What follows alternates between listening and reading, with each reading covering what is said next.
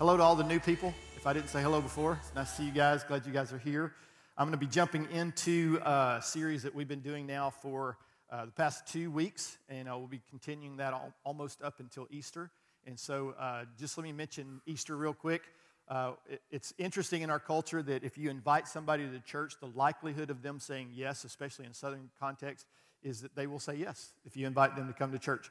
So part of that is we get so afraid, I don't know why this is, but we get so afraid of inviting people, or, it's weird, it feels weird, and there's nothing like that at all. I mean, if you find something you love and God's transforming your life, and it's good and it's helpful, as Rodney and Kristen were saying, you want to invite people into what God's doing in your life. So be thinking about who you're going to invest into, whose life that you're investing, whether that's a neighbor, whether it's a friend, whether it's someone like Karen mentioned at the coffee house, wherever you connect to, going through the Publix checkout line, whatever that looks like on a regular basis, and just connect with people and invest in their life, and then invite them into a service, invite them to a coffee, get to know people. One of the things we talk about is, as we get into this following Jesus thing we've been talking about for a while, is part of what we have to do is realize that it's not just about being a disciple, it's actually about making disciples as well. And so we're going to get into that in just a second. But I mentioned every single time I've preached into this, I've mentioned this, that the word Christian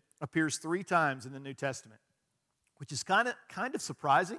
You would think with a term like that, it would be more popular, right, in the New Testament. But what's interesting about it is the word disciple appears 300 times in the New Testament. So often in modern church context, we get things wrong because we bought into certain cultural aspects, we bought into certain traditions, that kind of thing. And it's really helpful to get back to the Scripture and discover that discipleship was so important that Jesus mentioned it in the New Testament, and writers mentioned it 297 more times than the word Christian. So it's not that the word Christian is unimportant. It's just the contrast is really helpful to see. And we talked about what the word disciple actually means is just a student. It means to follow or to imitate Jesus. It means to walk with him. And so last week, or the first week, we preached into, are you a fan or are you a follower? And if you want to go check that out, it's a message that helps you understand what does it look like to be an actual follower of Jesus as opposed to just being kind of connected with him. If you notice in the New Testament, you'd see Jesus as he moved through his ministry. Lots of people followed him, and they followed him for all kinds of different reasons. Sometimes the fishes and the loaves, sometimes he fed them. Sometimes he did miracles and helped them out of moments in their life and brokenness in their life. But then many people just walked away after that. And then last week we actually preached into the prodigal sons, and that's plural. And we talked about this massive contrast between this one son that we always think of as the prodigal son who went off and wasted his living, wasted his inheritance on riotous living, the Bible says. But we forget that Jesus was also talking about another son. And the contrast between the 2 sons, what was really interesting is neither one of them knew their father. So when you go back and look at that scripture, that it's really helpful to look at the picture that Jesus was painting, especially with that second son who was there all the time, who was in the field working, who was constantly connected, so-called connected to the Father, but actually in all of his service did not even know who his father was. And so this week we want to talk about what it means to be a disciple and a discipler, or to be a disciple and to make disciples. So up until now, we've just been talking about what it means to be a disciple and discovering that. Am I actually a disciple? What does that actually look like? Is there a test that I can take to find out whether I'm a disciple? And this week, we're going to be talking about what it means not just to be a disciple, but to actually make disciples. One of the things that you discover if someone asks me, how do you tell if someone's an actual disciple of Jesus? And the answer to this is when you make a disciple. There's a beautiful part about becoming a believer, and we get all that, and the conversion, and we talked about that. But Jesus didn't say go and make converts. He said go and make disciples. And there's a big difference, and we're going to get into why that's so valuable. You can pray a prayer. The two thieves on the cross, either side of Jesus, one of them would not believe in who Jesus was dying in his sin and was dying for his sin, right? He deserved what he got. And then the other thief was saying to this man, he goes, you don't know who this man is. And he looks at Jesus and said, Lord, will you remember me when you come into paradise? And Jesus, of course, says, today you're going to be, or he said, will you remember me? And he said, today you're going to be with me in paradise. So here's the thing about that guy. That guy never did a Bible study. He never got baptized. He never went to church on a Sunday morning. He never did any of those things, and he was with Jesus in heaven.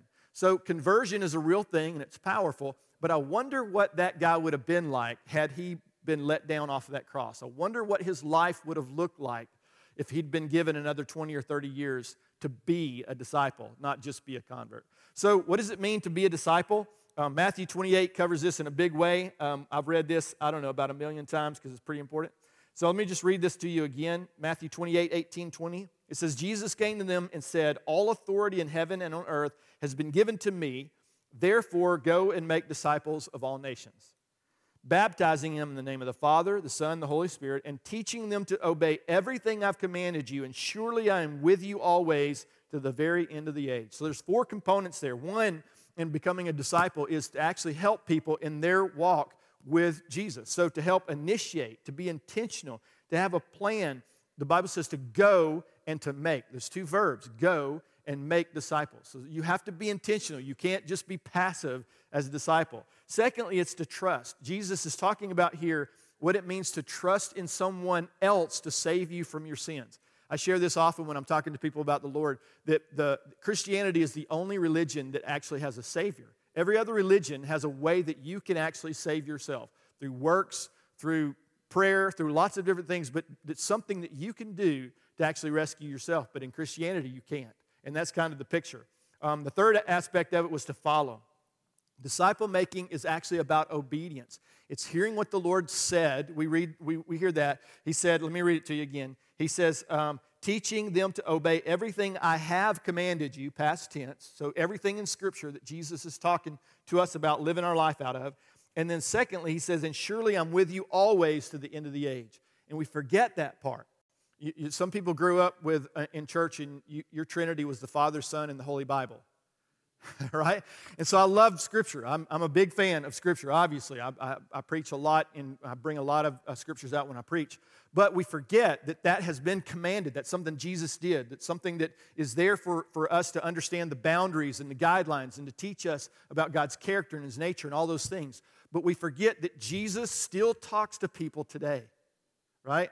And if you forget that, or if you don't know that, or you don't realize that, then what you have is you begin to follow the letter of the law and you forget that there's a spirit of the law as well. And so I want to just challenge everybody. Again, when you're following Jesus, it's not just going back to Scripture, and you have to be careful about the context. I always mention this. In Matthew 5 and 6, Jesus, I just follow the red letters of, Jesus. Jesus said it, I'm going to do it, that's how it works. And I love that. Except for Jesus is preaching to people under the law in Matthew 5 and 6. And if you're not careful, you begin to go down that list. And if you do what Jesus says in that context, you will fall back under the law, and that's a mistake. And so don't do that, right? Jesus is really specific.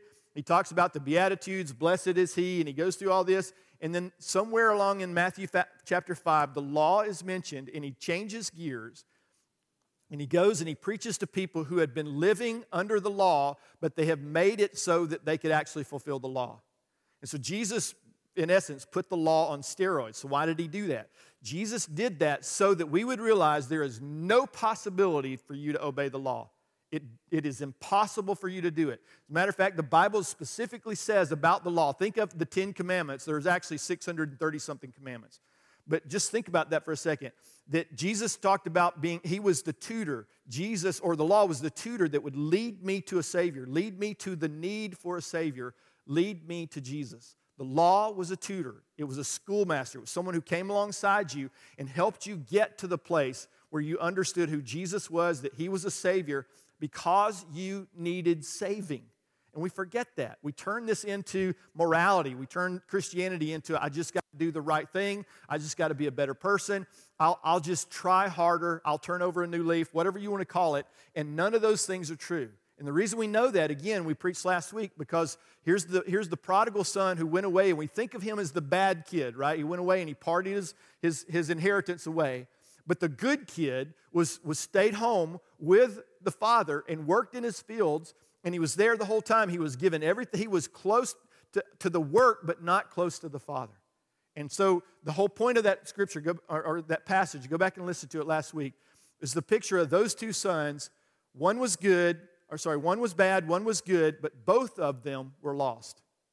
And the gospel is not good or bad to good. It's dead to alive. Right? It's old to new. That's what Jesus is trying to teach into. So understanding this as we follow Jesus, if we just stick to Scripture. I love Scripture. It's the foundation. If you don't have it, you're going to miss everything about who God is. He's going to teach you character and His character and His nature, and He's going to draw you out into that. But if you're not careful, you'll get into the Bible, and you'll turn the Bible into your God, right? Rather than let it turn you into the person that is following your God. So it's helpful to understand that. So 4 components. The last component of that passage is Jesus. And Jesus is asking, He's not asking you to live a better version of your life. You hear this all the time because we live in, and I'm going to get into this in just a second, we live in a postmodern world that hates absolutes, okay? And it's a cultural death sentence when we start doing this because you hear stupid things like, I'm just living my truth. There's no such thing as your truth. There's truth or your opinion, right? But truth doesn't waffle back and forth, and there's no such thing as you living the best version of yourself. Living the best version of yourself is the older son. Go back and look at it. He was really good. He was much better than the version of the other son, right? And that's the contrast that Jesus was trying to bring out. That's got nothing to do with bad to good, because, and I remember when Karen was, this probably changed her father's life more than anything else. Her dad was 90 years old when he passed away. And a month before he passed away, he gave his life to Christ. And so part of the reason why that happened is because our whole adult married life, we've been preaching Jesus to him and trying to live that. And in the last 10 years of his life, we moved here to Dothan, took a church here, and we were in his life. We lived 2 miles away from him. We were in his life every single week. And he was a partier. He partied until he couldn't party. And when I said, hey, it looks like you kind of turned your life around, he goes, yeah, it's not because I want to. Right? He had the desire to do wrong. He just didn't have the strength for it. That's just kind of where he was, right? And he was a great guy in a million different ways. He was a good guy in so many different ways. He was a flight instructor at Fort Rucker until the middle 80s when he retired. And again, he was a great guy in a million different ways. And Karen shared with him the story, the parable about people getting paid. Late in the day, they got paid the same amount of money as the guy who got paid when he started working early in the day. And so Karen tells him this story, and he gets mad, which is what that parable is supposed to do, right? Because it's like, wait a second, if I worked all day long, I deserve more money. In the parable, Jesus comes back and says, the person says to him, the owner says to him, is it not my decision what I pay? If I want to pay him the same amount I'm paying you, did not we agree, right? And so it comes back to this submission and the surrender. It's part of how you know you're a follower of Jesus is the submission and surrender to God. You can't come on your own terms. If you come on your own terms, you're the older brother. You're out there going, I'm not coming into the party. I will not celebrate my brother who is dead and is now alive because he did bad things. I can't celebrate him because I've got him a snapshot. I won't let him out. And it's a dangerous, dangerous thing. So with all that in mind, Matthew 28, what is a disciple? Disciple is following Jesus, being changed by Jesus, and committed to the mission of Jesus. This last one especially I'm going to emphasize today. So what is discipleship? What is it to disciple other people? And it's literally helping people to trust and follow Jesus. It's not difficult. It's not hard at all. It's helping people go down that road. So Dallas Willard, it's a famous quote from Dallas Willard. He said, discipleship is the process of becoming who Jesus would be if he were you. That's the better version of yourself, by the way, right? What would Jesus do, right? We always answer that with, I'll do it for Jesus. And that's not what that whole phrase was about. It's recognizing that Jesus has to do it in you first, right? It has to be a change of heart. So how do you know if you're a disciple?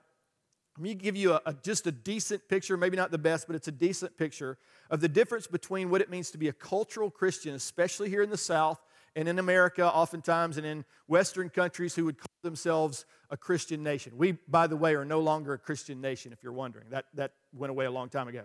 But what is a cultural Christian versus a disciple of Jesus? And it's simple. And I'm going to just show you the contrast. I believe in Jesus is a cultural Christian. I believe in him. But the Bible says that the devil believes in Jesus, but he at least trembles, right? So what does it mean to be a disciple of Jesus? I truly trust and follow Jesus. Hear people all the time. There's an old story about a guy who walked across a tight wire, walked across Niagara Falls on a tightrope, right? So he goes across and he comes back. Everybody cheers. He gets a wheelbarrow and he pushes a wheelbarrow all the way across and comes back and everybody cheers. And then he says, "How many of you guys believe I could do this?" And everybody said, "Oh yeah, we didn't think you were going to fall. We believed in you." He goes, "How many people want to get in the wheelbarrow and go over with me?" And he got real silent. So how much do you actually believe, right? How much do you really trust? And so on that day, a guy actually got in. He actually knew the man and knew his ability. And he got in the wheelbarrow and he pushed that guy across that wheelbarrow, across Niagara Falls and all the way back, right? And didn't drop him, thankfully. Otherwise, the story would not make sense. So, so here's the point. Do you know Jesus? Do you like Jesus? Do you believe in Jesus? Or are you trusting him in Jesus for your salvation? Are you trusting in him for your life, for every good thing that comes into your life? Are you trusting him? Are you following him? Have you placed your trust in what Jesus did on the cross to save you from your sin because you realize you cannot save yourself from your sin? And if you haven't done that, then you really aren't really a disciple of Jesus. The second one is I pray through Jesus. I pray in his name. I hear this all the time. It's basically an incantation because you learn the phrases, right? In Jesus' name, in Jesus' name. People think, kind of like when some of you guys are soldiers, it's kind of like when military guys, because I was in the Air Force, so I wasn't really a soldier, but we had air-conditioned tents in Desert Storm. It was a lot of fun if you were Air Force.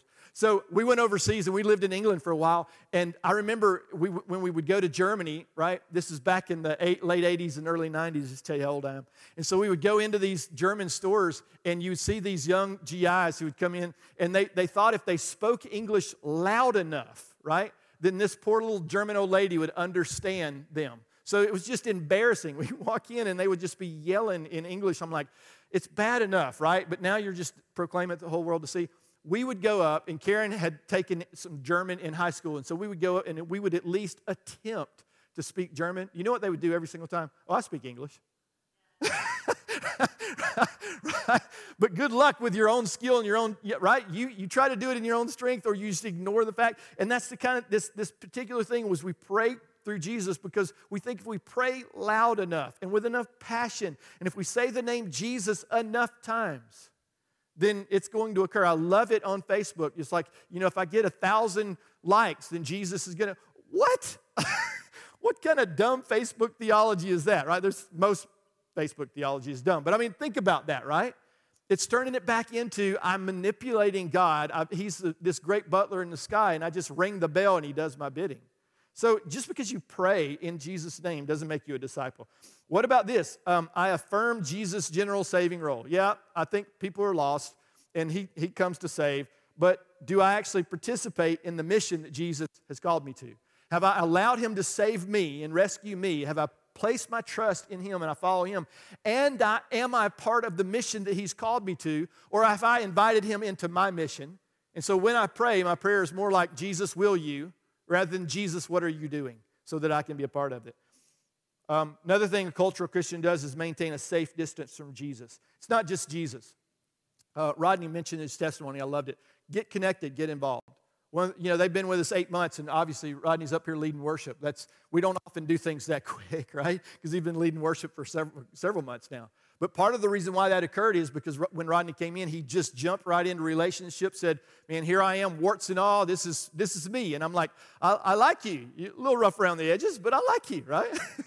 I'm still roughing around the edges, and I've been a believer for 30-something years, right? So my point is that if you don't get involved in a relationship and get connected and get close to Jesus, because here's what happens. If we get close to Jesus, he's going to point out things that we already kind of knew anyway, we just didn't want to talk about, right? It's kind of the stick my head in the sand, the ostrich Christian. You guys know what I'm talking about? Right? So this is the picture that God has for us. If we want to get close to Jesus, we have to really let him in. The truth is he knows everything anyway. I tell people, I'm like, I don't know if you know this, but Jesus has seen you naked in the shower. And he still loves you, right? So that's just who he is. And on your worst day, here's what's beautiful. On your worst day, while we were still sinners, while we were yet sinners, Christ died for the ungodly. On your worst day, Jesus loved you more then he's going to love you now. That's not true. He loves you the same. That's kind of the point, right? He loved you when you were broken. He loves you when you're at least allowing him to bring change and transformation in your life. how much easier is it, do you think, for him to work with you when you're leaning in than when you withdraw?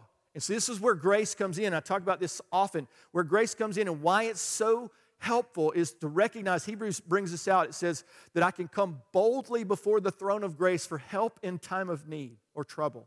So think about that. One, that the throne is a throne of grace.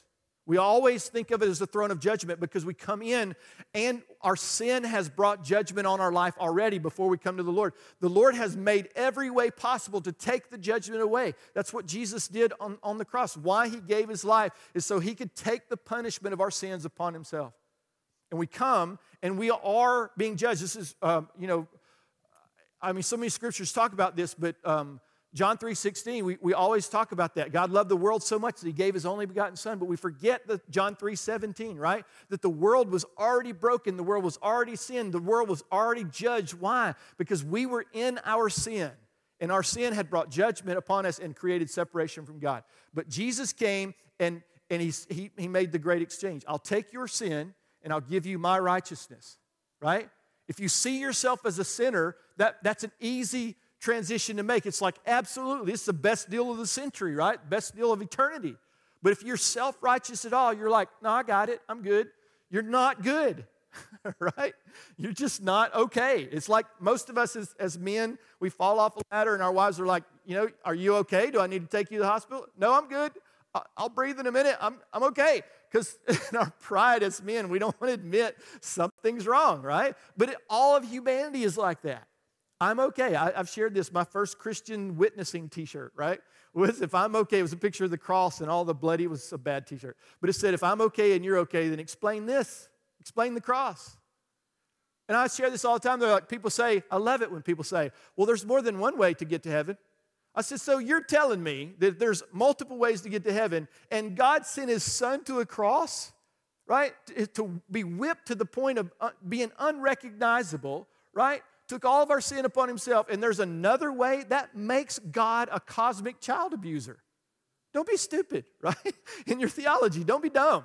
If there was another way, why would the cross exist? That's so stupid. But we say things like that without thinking because we have never come close to God. We've never really tried to understand. So often because our pride and our arrogance and our that silliness gets in the way. And God wants to remove that as we get close to him. I participate in Jesus' mission. We mentioned that. Another one was I maintain a safe distance. We talked about that. I like Jesus. But do I really? I like Jesus as a prophet. I like Jesus as a good teacher. But do I like him as a Savior? Because the implications of him being my Savior are way, way different than if he's a good teacher or a prophet, right? And then lastly, if you're a cultural Christian, you're asking Jesus to fulfill your agenda. That's what we do so often. Jesus, I want this job. Jesus, this woman, she's so beautiful, I want to marry her. Jesus, this college, right, that I need to go to. We just, all the time we're doing this. Rather than coming back and what it means to be a disciple is saying, I'm willing to throw myself wholeheartedly into Jesus' mission, right? Lord, what are you doing? That's what a disciple will be doing. They would follow after Jesus. Disciples followed after the rabbi, and they would watch what he did, and they would do what he did. They would watch what he said or hear what he said, and they would say what he said. They would imitate the rabbi. This was the picture of discipleship. Not say, hey, rabbi, could you take all your power and your influence and, inheritance and just do what I want you to do? What kind of sense does that make? It doesn't make any. So you actually have to become a disciple before you go making them. So before you go off and start making disciples, what does it mean to actually be a disciple? We talked about this. Here's what's happens if you get it wrong. This is Matthew 23:15. Woe to you, teachers of the law and Pharisees, you hypocrites. These are the religious leaders of the day, right? You travel over land and sea to win a single convert, and when you have succeeded, you make them twice as much a child of hell as you are. That's hardcore, man, right? That's just, I read that and go, dang, Jesus, right? There's Dudley Daniel. Some of you guys have heard me talk about him. He led a ministry called New Covenant Ministries International. It was a apostolic prophetic team out of South Africa. One time he was interviewed by Charisma magazine, And at the time, they had over 10,000 relating churches they planted literally all over the world. I met with one leader who planted like 10 churches in Mongolia, like in the deserts, arid region in Mongolia. And so anyway, they asked him one time, they said, so how big is the work? And he says, I don't know. We have no idea. We just know it's expanding. And so they know we really need a number, because you know what they were trying to do? They were trying to peg him, right? Trying to determine, we want to know the number because that's how we judge you. And so he finally said, I don't care what you think of me. I literally do not care, and I'm not going to give you a number. But at that time, because I talked to his son, I said, how big was the work? He goes, we know there were more than 10,000 churches relating at the time. But Dudley didn't care about that. He could care less about making converts. And he actually said this one time. Somebody said, we're making these guys come in and they're preaching these great messages from America into South Africa. And they said, what do you think of it? And this is what he said. He said, I think that they need to learn what it means to be a disciple before they start going and making other disciples. Right?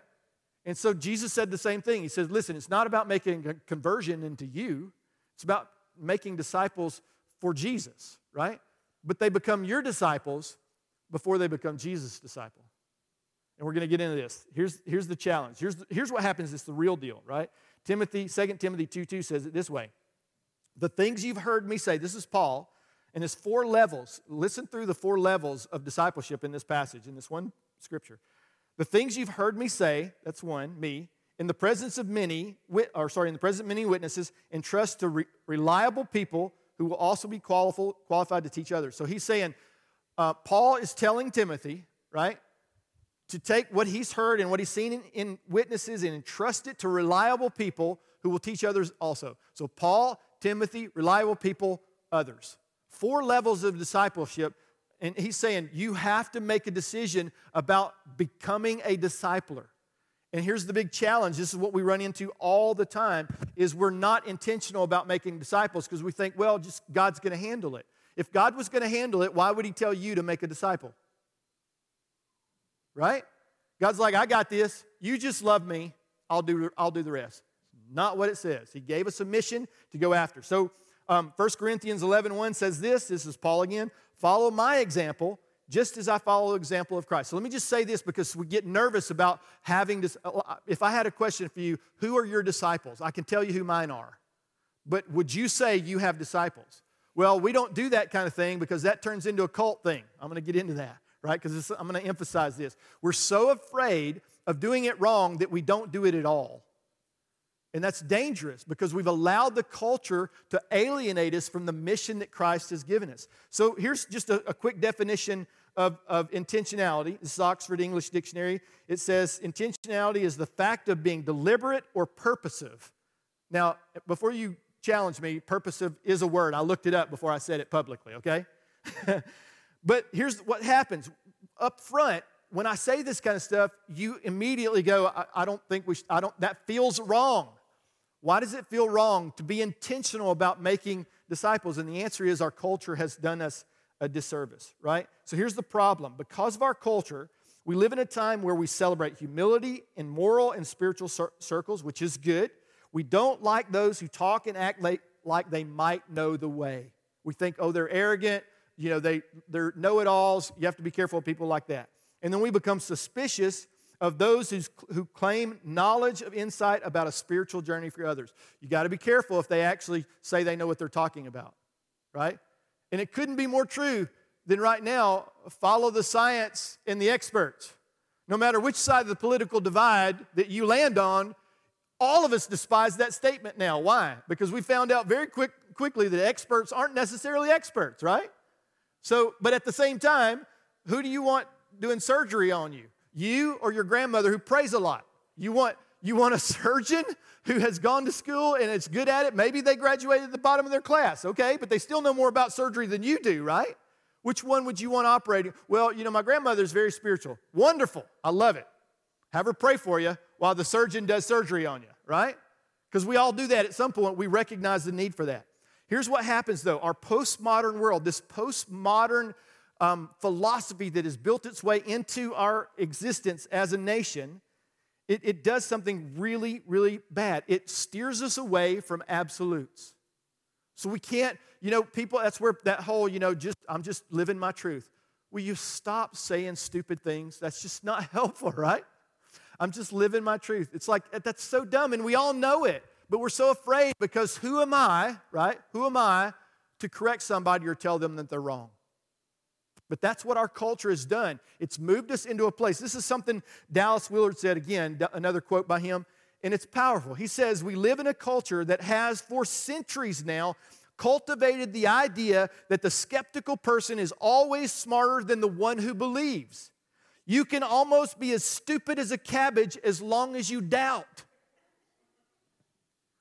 Don't get me wrong, I understand. I have been a believer now for 30-something years, and I grow every single day. I promise you, I read my Bible and I go, that's interesting, right? Because that's opening a door to even more understanding of God's character and His nature and His ways and the mission that He's called me. How to be a husband to my wife, I'm still learning how to do that. Ask my wife, she'll tell you, right? But here's what's interesting. Even though the culture says this to you and that's what it feels like, the Bible doesn't say that. Timothy already read, the things you've heard me say in the presence of many witnesses, you, Timothy, entrust to reliable people who will also be qualified to teach others. That's intentionality. That's a plan, right? 2 Timothy 3:10, you, however, know all about my teaching. Again, Paul to Timothy, my way of life. You watched me. This is why it's so problematic in the church when you have guest speakers in that nobody knows. They have a title and a position and a representation from the denomination, but I don't have a clue who they are. But they are good teachers. They're gifted. That's wonderful, but I don't know who they are, right? Paul said it's not enough to have understanding and knowledge about Scripture and God. He said, you knew my way of life. You know me. This is why it's so important to get connected into a church. I tell people this all the time, and it drives me nuts, but it's still true. You can go to a church, if you're not careful, you can go to a church for a year and not know who the leaders in that church actually are. You just know that they're gifted, they're good looking like me, right? But you don't know who they really are. So go to their house. Watch how the husband or the pastor talks to his wife, right? If he's talking in King James to his wife all the time, that's just creepy, man. I'm just telling you, it's creepy, right? Watch how they treat their kids. What's their house look like? What's their money look like? You can tell that someone has been transformed only by actually getting to know them. But so few people invest and get to know who Jesus really is and also get to know who people really are, people that you can trust. Paul said, teach these things to reliable people. This is so valuable, you have to entrust it to somebody. But they need to be able to take it, not just and do it for themselves, but also to take and make disciples of others. He goes on, he says, you've seen my way of life, my purpose, my faith, my patience, my love, my endurance, persecutions, sufferings, what kinds of things happen to me in these cities. Verse 14, but as for you, continue in what you have learned and have become convinced of because you know those from whom you learned it. See, if you just get knowledge, we're going to talk about this later on in the series, but if you just get knowledge without transformation, if you just get knowledge without relationship, you are going to be an older brother for sure. It's the only thing that's going to happen because he did not know his father, and he was with him all the time. I meet people all the time who've been in church their whole life, and I am 100% convinced that they are not believers.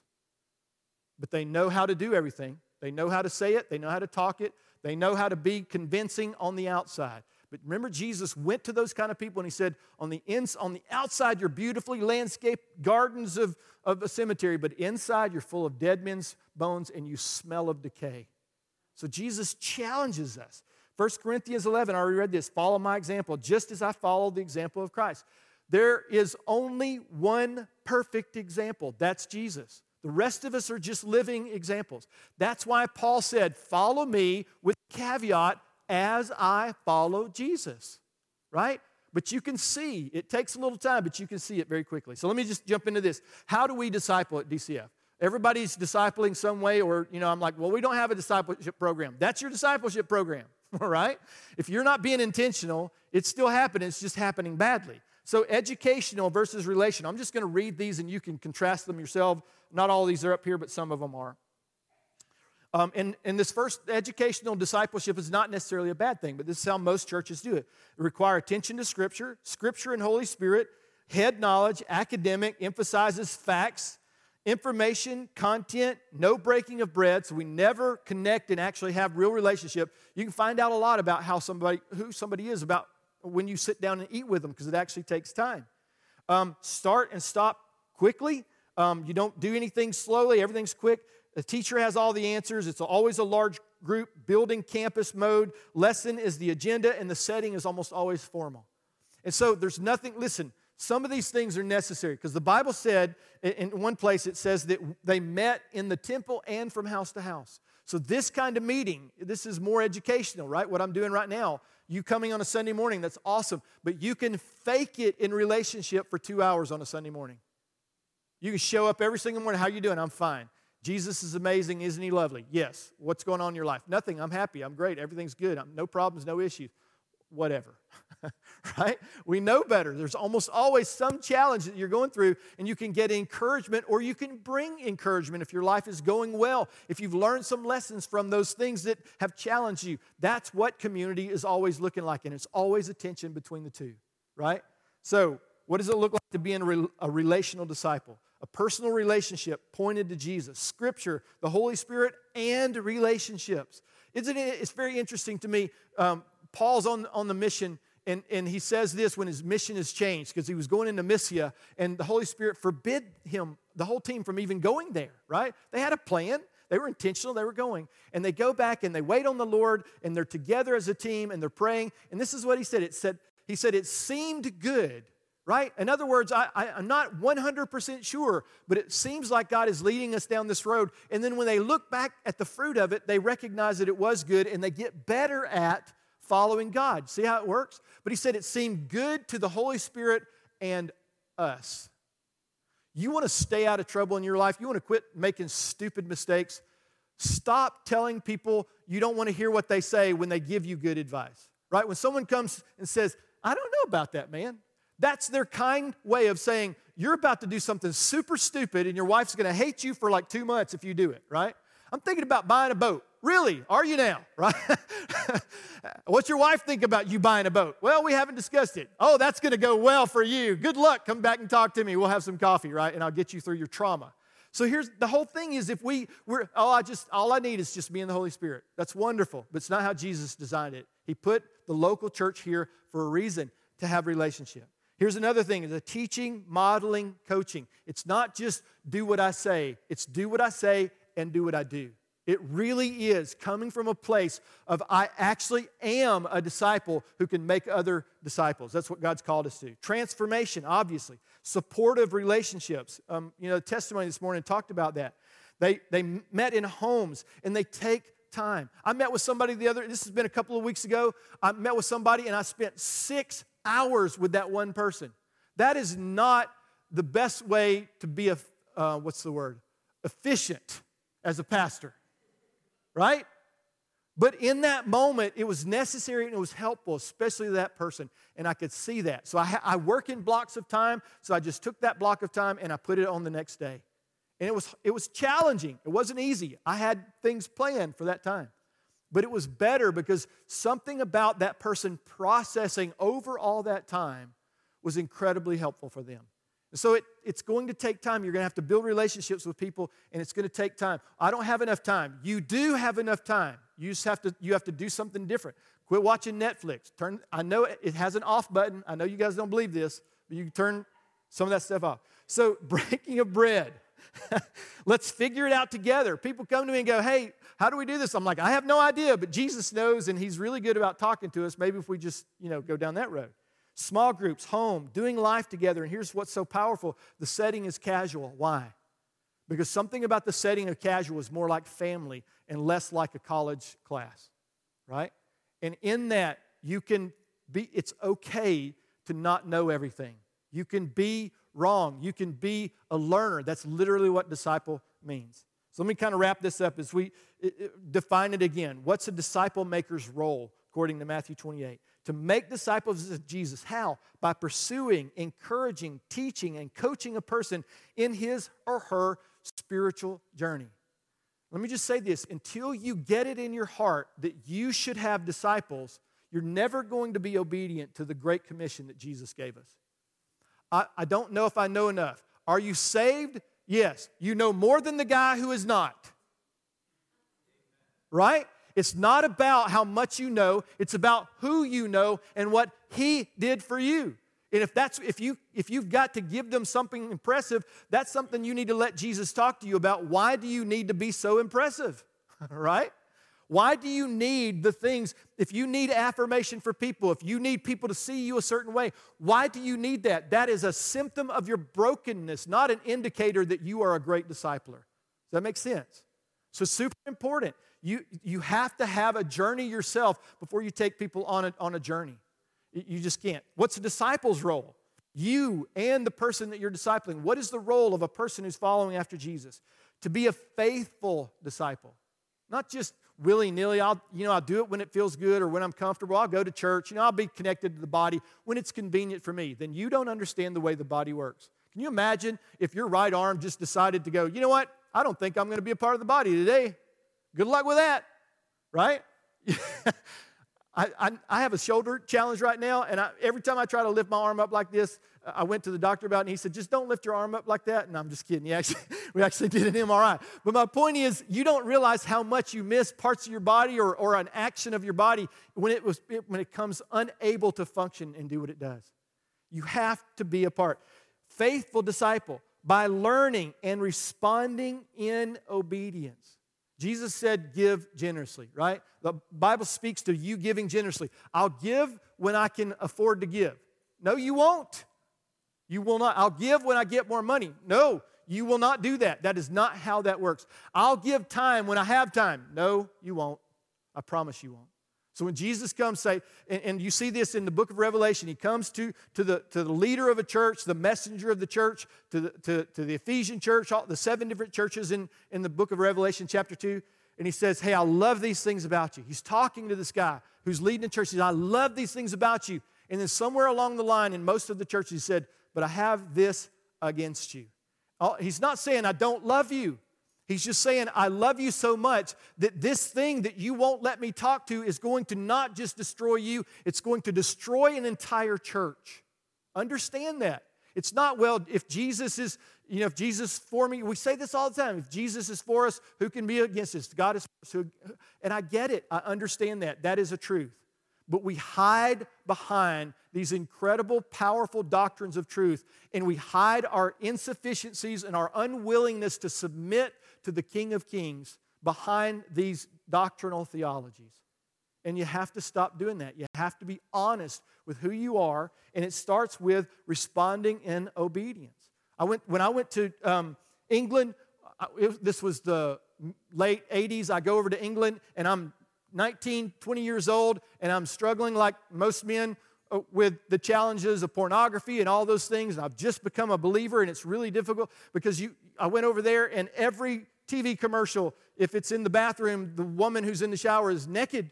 And I'm struggling with that, right? I have a beautiful wife, but it's a struggle. And I was like, oh, Lord, this is difficult. It's such a challenge, right? And I heard the Lord say, well, just get rid of your TV. Lord, is there another way? Get rid of your cable. Lord, right? And it really isn't difficult. Whatever your challenge is, when people come to me and go, I don't really know where the Lord is taking me and what's going on. I don't know what the direction is. I always ask this question. Two questions disciples are always asking. And I always ask this question. What is the Lord saying to you? Do you know how many people say to me, I have no idea? That's an indicator that you're not a disciple of Jesus. You're a casual Christian, you're a cultural Christian, but you're not a follower of Jesus because you're not listening to Him, right? Obey everything He said, and lo, I am with you always to the end of the earth. I am always with you. I'm talking to you constantly. What has Jesus said to you? And here's what we discover. When you hit a bump in your life and it's just not going the way you think it should, ask the question, what's the last thing the Lord told me? And am I doing it? And if you're not, that's what you need to do. Don't go to Bible college. Don't go on a mission trip. Don't do any of those things. Those are all wonderful things. But don't do that. Just simply obey what the Lord has already told you. Right? Does that make sense? So the other role is God's. So there's the disciple, the discipler, and God's role is to be present in the disciple-making process. Who knew that you actually needed God to make disciples, right? God promises to work in the process by His Spirit to transform lives and bring change. All you can do is introduce people to Jesus. You cannot be Jesus for them. So stop trying. One of the hardest things I had to learn as a pastor is when I start to share something with somebody and they just go, no, I'm good. Nobody ever says that. Nobody ever says, I don't care what you're saying, or I don't want to hear what you're saying, or I'm just going to do what I want. Some people do. But most people don't. They just push you back and go, no, I'm good. So you know what I used to do? I used to go after them and go, no, you don't understand. I would beg and plead. It's like, remember this scripture where the rich young ruler comes to Jesus, what do I have to do to be saved? And Jesus said, hey, you got to follow the commandments. And he said, I've been doing all these things since, well, one, he hadn't, okay, because we know, right? But in his own head, he was that older brother. He's like, I'm good. Jesus said, here's what you need to do. Sell everything you got and follow me. So we read that, and because we don't know that Jesus talks it and we don't understand context, we think everybody needs to sell everything and go follow Jesus. That's not what that scripture says. For that guy, though, that was the linchpin. Jesus knew. It's like the Jenga block. He's like, all the brokenness that he's built in his life, I'm going to grab that one thing and I'm going to yank it out and it'll all come tumbling down. And it's ugly when it happens. You see people really repent and really get right with God. It's an ugly, ugly process. But so is birth. And that's what it is, right? It's painful, especially for the one who's given birth, right? But it's painful. But the whole point is when you get to that place where you finally say yes to the Lord, you finally take personal responsibility and say, I am broken, I need help. Jesus, I promise, if you're listening, He will pull that linchpin out, He will pull that Jenga block out, and all the brokenness will come tumbling down, and Jesus will rebuild you. He will transform you by the renewing of your mind. That's what Scripture says. He will conform you to His image, not the image of the world. You have to make a choice, though, that you're going to participate in the journey Jesus has brought you on. And then once you begin to understand what that looks like and you actually become a disciple, you are now called into the mission. I've read it many, many times. You have been reconciled so that you would go and take on the ministry of reconciliation. You know what it means to be lost. You know what it means to be broken. You know what it means to try to do this in your own strength.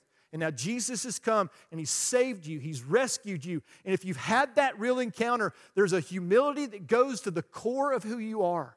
Because you cannot be saved until you know you're lost. You just can't.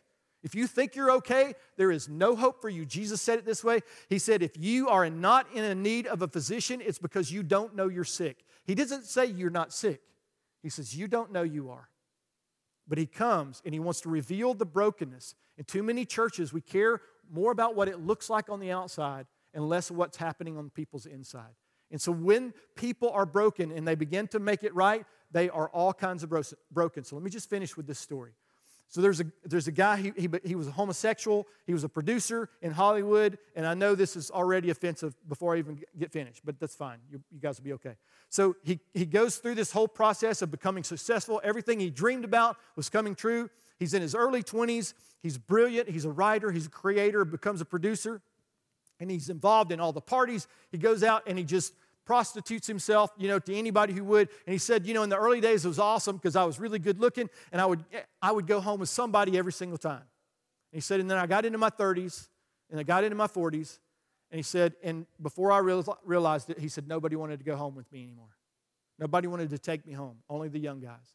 And he said, I realized something was going on and it caused me to question some things. And he said, and in this process, he said, I recognized I was so broken and somebody preached Christ to me. And he said, and I became a believer.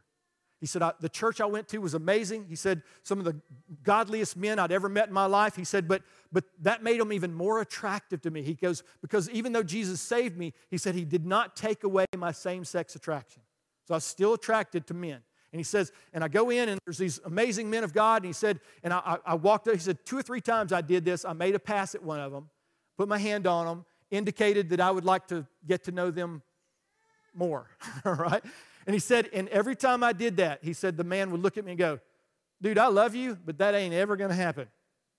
I love you too much to let that happen. He goes, you need to understand that my affection for you is not sexual, but it's still affection. And he said, they treated me as a father would a son. They were godly. He said, and it challenged me.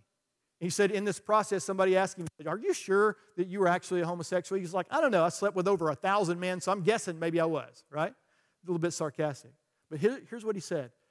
Somebody said, well, if Jesus loved you, he would take the same-sex attraction away. And he said, I don't know all about all that. I just know that he saved me. And he said, and my obedience to him is, I'm not going to participate that any longer, even though I still want to. So we hear that, and we say, well, I'm not sure about all that. But let me just tell you, coming from a man who is attracted to my wife and also other women. It's not, my wife's beautiful, she's amazing in a million different ways, but do you think for one second that just because she's a beautiful flower in the field, that all the other beautiful flowers in the field aren't beautiful, you are an idiot and definitely not a man? Right? It's just how it works. But it's a choice that we make to say, that one woman I said yes to, which means if I'm going to love Jesus and love her, I'm saying no to every other woman who ever comes along. And I'm doing it on the front side because I'm trusting that what God is doing in my life is good. So here's the picture. At some point, what you have to do is you have to take personal responsibility for your walk with Jesus. You have to become a disciple if you have not already. And let me say this. It's not you become a believer and then you become a disciple. Some people say, before they're believers, we call that evangelism. Jesus didn't. Jesus said, go make disciples. There are people who aren't saved, make disciples anyway, especially when they're not saved. How many of the 12 were saved when Jesus made them disciples? Go try to figure that out. Good luck with that, right? But the point is this. You have to first become a disciple and then recognize I have been given a mission. And this is going to be the heaviest thing in the world to you if you don't understand it. You, as a believer, are responsible for your sphere of influence. Jesus put you there on purpose. He saved you. He reconciled you to himself. Why? So he could have the relationship with you, yes, but also so the promise of other sons and daughters could come back into the family again through you. And here's why that's the only reason that's scary is because somehow you think you have to do that. Somehow you have to come up with the idea, but you don't. That's part of the problem. When we think about how I'm going to go make disciples and I'm going to come up and evangelize, I got to figure it all out. You do not. You just figure out what Jesus is already doing and do that. A friend of mine, he was cutting my hair for a long time, and I knew he was a person of peace to me, and I needed to minister to him. And so he knew I was a pastor. I loved him dearly, and I was struggling to get through the gospel. One day, I was praying before I went to get my hair cut, and I said, Lord, how do I share the gospel with this guy? And I heard God say, ask him this question. It was a simple question, not anything I came up with. He said, ask him this question. What do you think I think of you? And so it turns out nobody in the room that day, which was unusual. I asked him that question, and he stopped cutting my hair. He never did this. He just stopped cutting my hair, and he stepped back, and he goes, well, I don't know what God thinks about me, but I know what his people think about me, and they're not happy. And I said, well, I'm one of his people, and I like you, even though you're a heathen.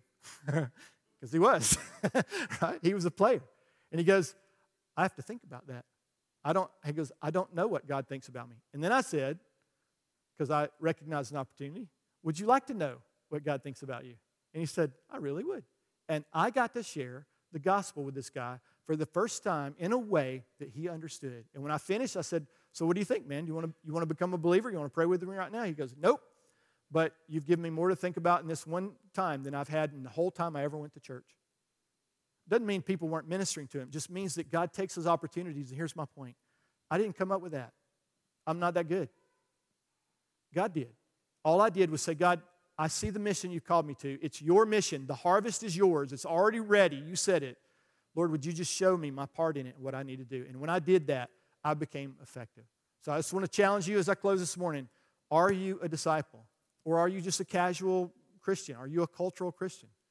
In discipleship, have you decided that you know enough about Jesus to have saved you and reconciled you that you can actually bring that information and that understanding to other people? Because you can. You just have to make a decision that you're going to do it. Paul said, follow me, to Timothy, follow me. Can you say that? Do you have enough courage to say to somebody, follow me, even in your brokenness? Because there's one perfect example, but you are the living one. Follow me as I follow Jesus. And then be obedient to the call that Jesus has on your life. And we're going to see people come to know him that have never known him before. Amen? Why don't you stand with me? So, Lord, we just come to you in Jesus' name, and we say thank you First of all, Lord, that we can be reconciled to you. That Jesus, while we were still sinners, when we were in our brokenness, the worst place we'd ever been, Lord, not even intentional at all looking for you in any form or fashion, you loved us. You paid a price for us before we even knew that we needed a price to be paid. And Jesus, you came to us. We didn't come to you. So thank you, Lord, that you loved us first. Because of that, Lord, we can love you. And Lord, now that we've been reconciled, God, we can love others in a way that they've never been loved before. Lord, we can get into somebody's life and love them even in their brokenness, Lord, because that's what you did to us. And Lord, we can challenge them to follow you, to follow me as I follow you, Lord, to recognize what you've done in my life, Lord, and that you can do it in theirs. So, Lord, would you call us not just to be disciples, but be disciple makers, because that's the call that you put on every single believer in this room. And so for that, Jesus, we say yes. And now, Lord, we look for opportunities as we move out this week. Opportunities, Lord, not just to be a disciple, but to be a disciple maker. Lord, you said you would make us into fishers of men. Would you do that? We pray in Jesus' name. Amen. If you need prayer this morning, we have a ministry team. We'll be up here in just a second. Would love to pray for you. If you're online, just connect on one of the buttons there and click on pray, and we'll pray for you as well. Otherwise, have a wonderful, wonderful week. We love you guys.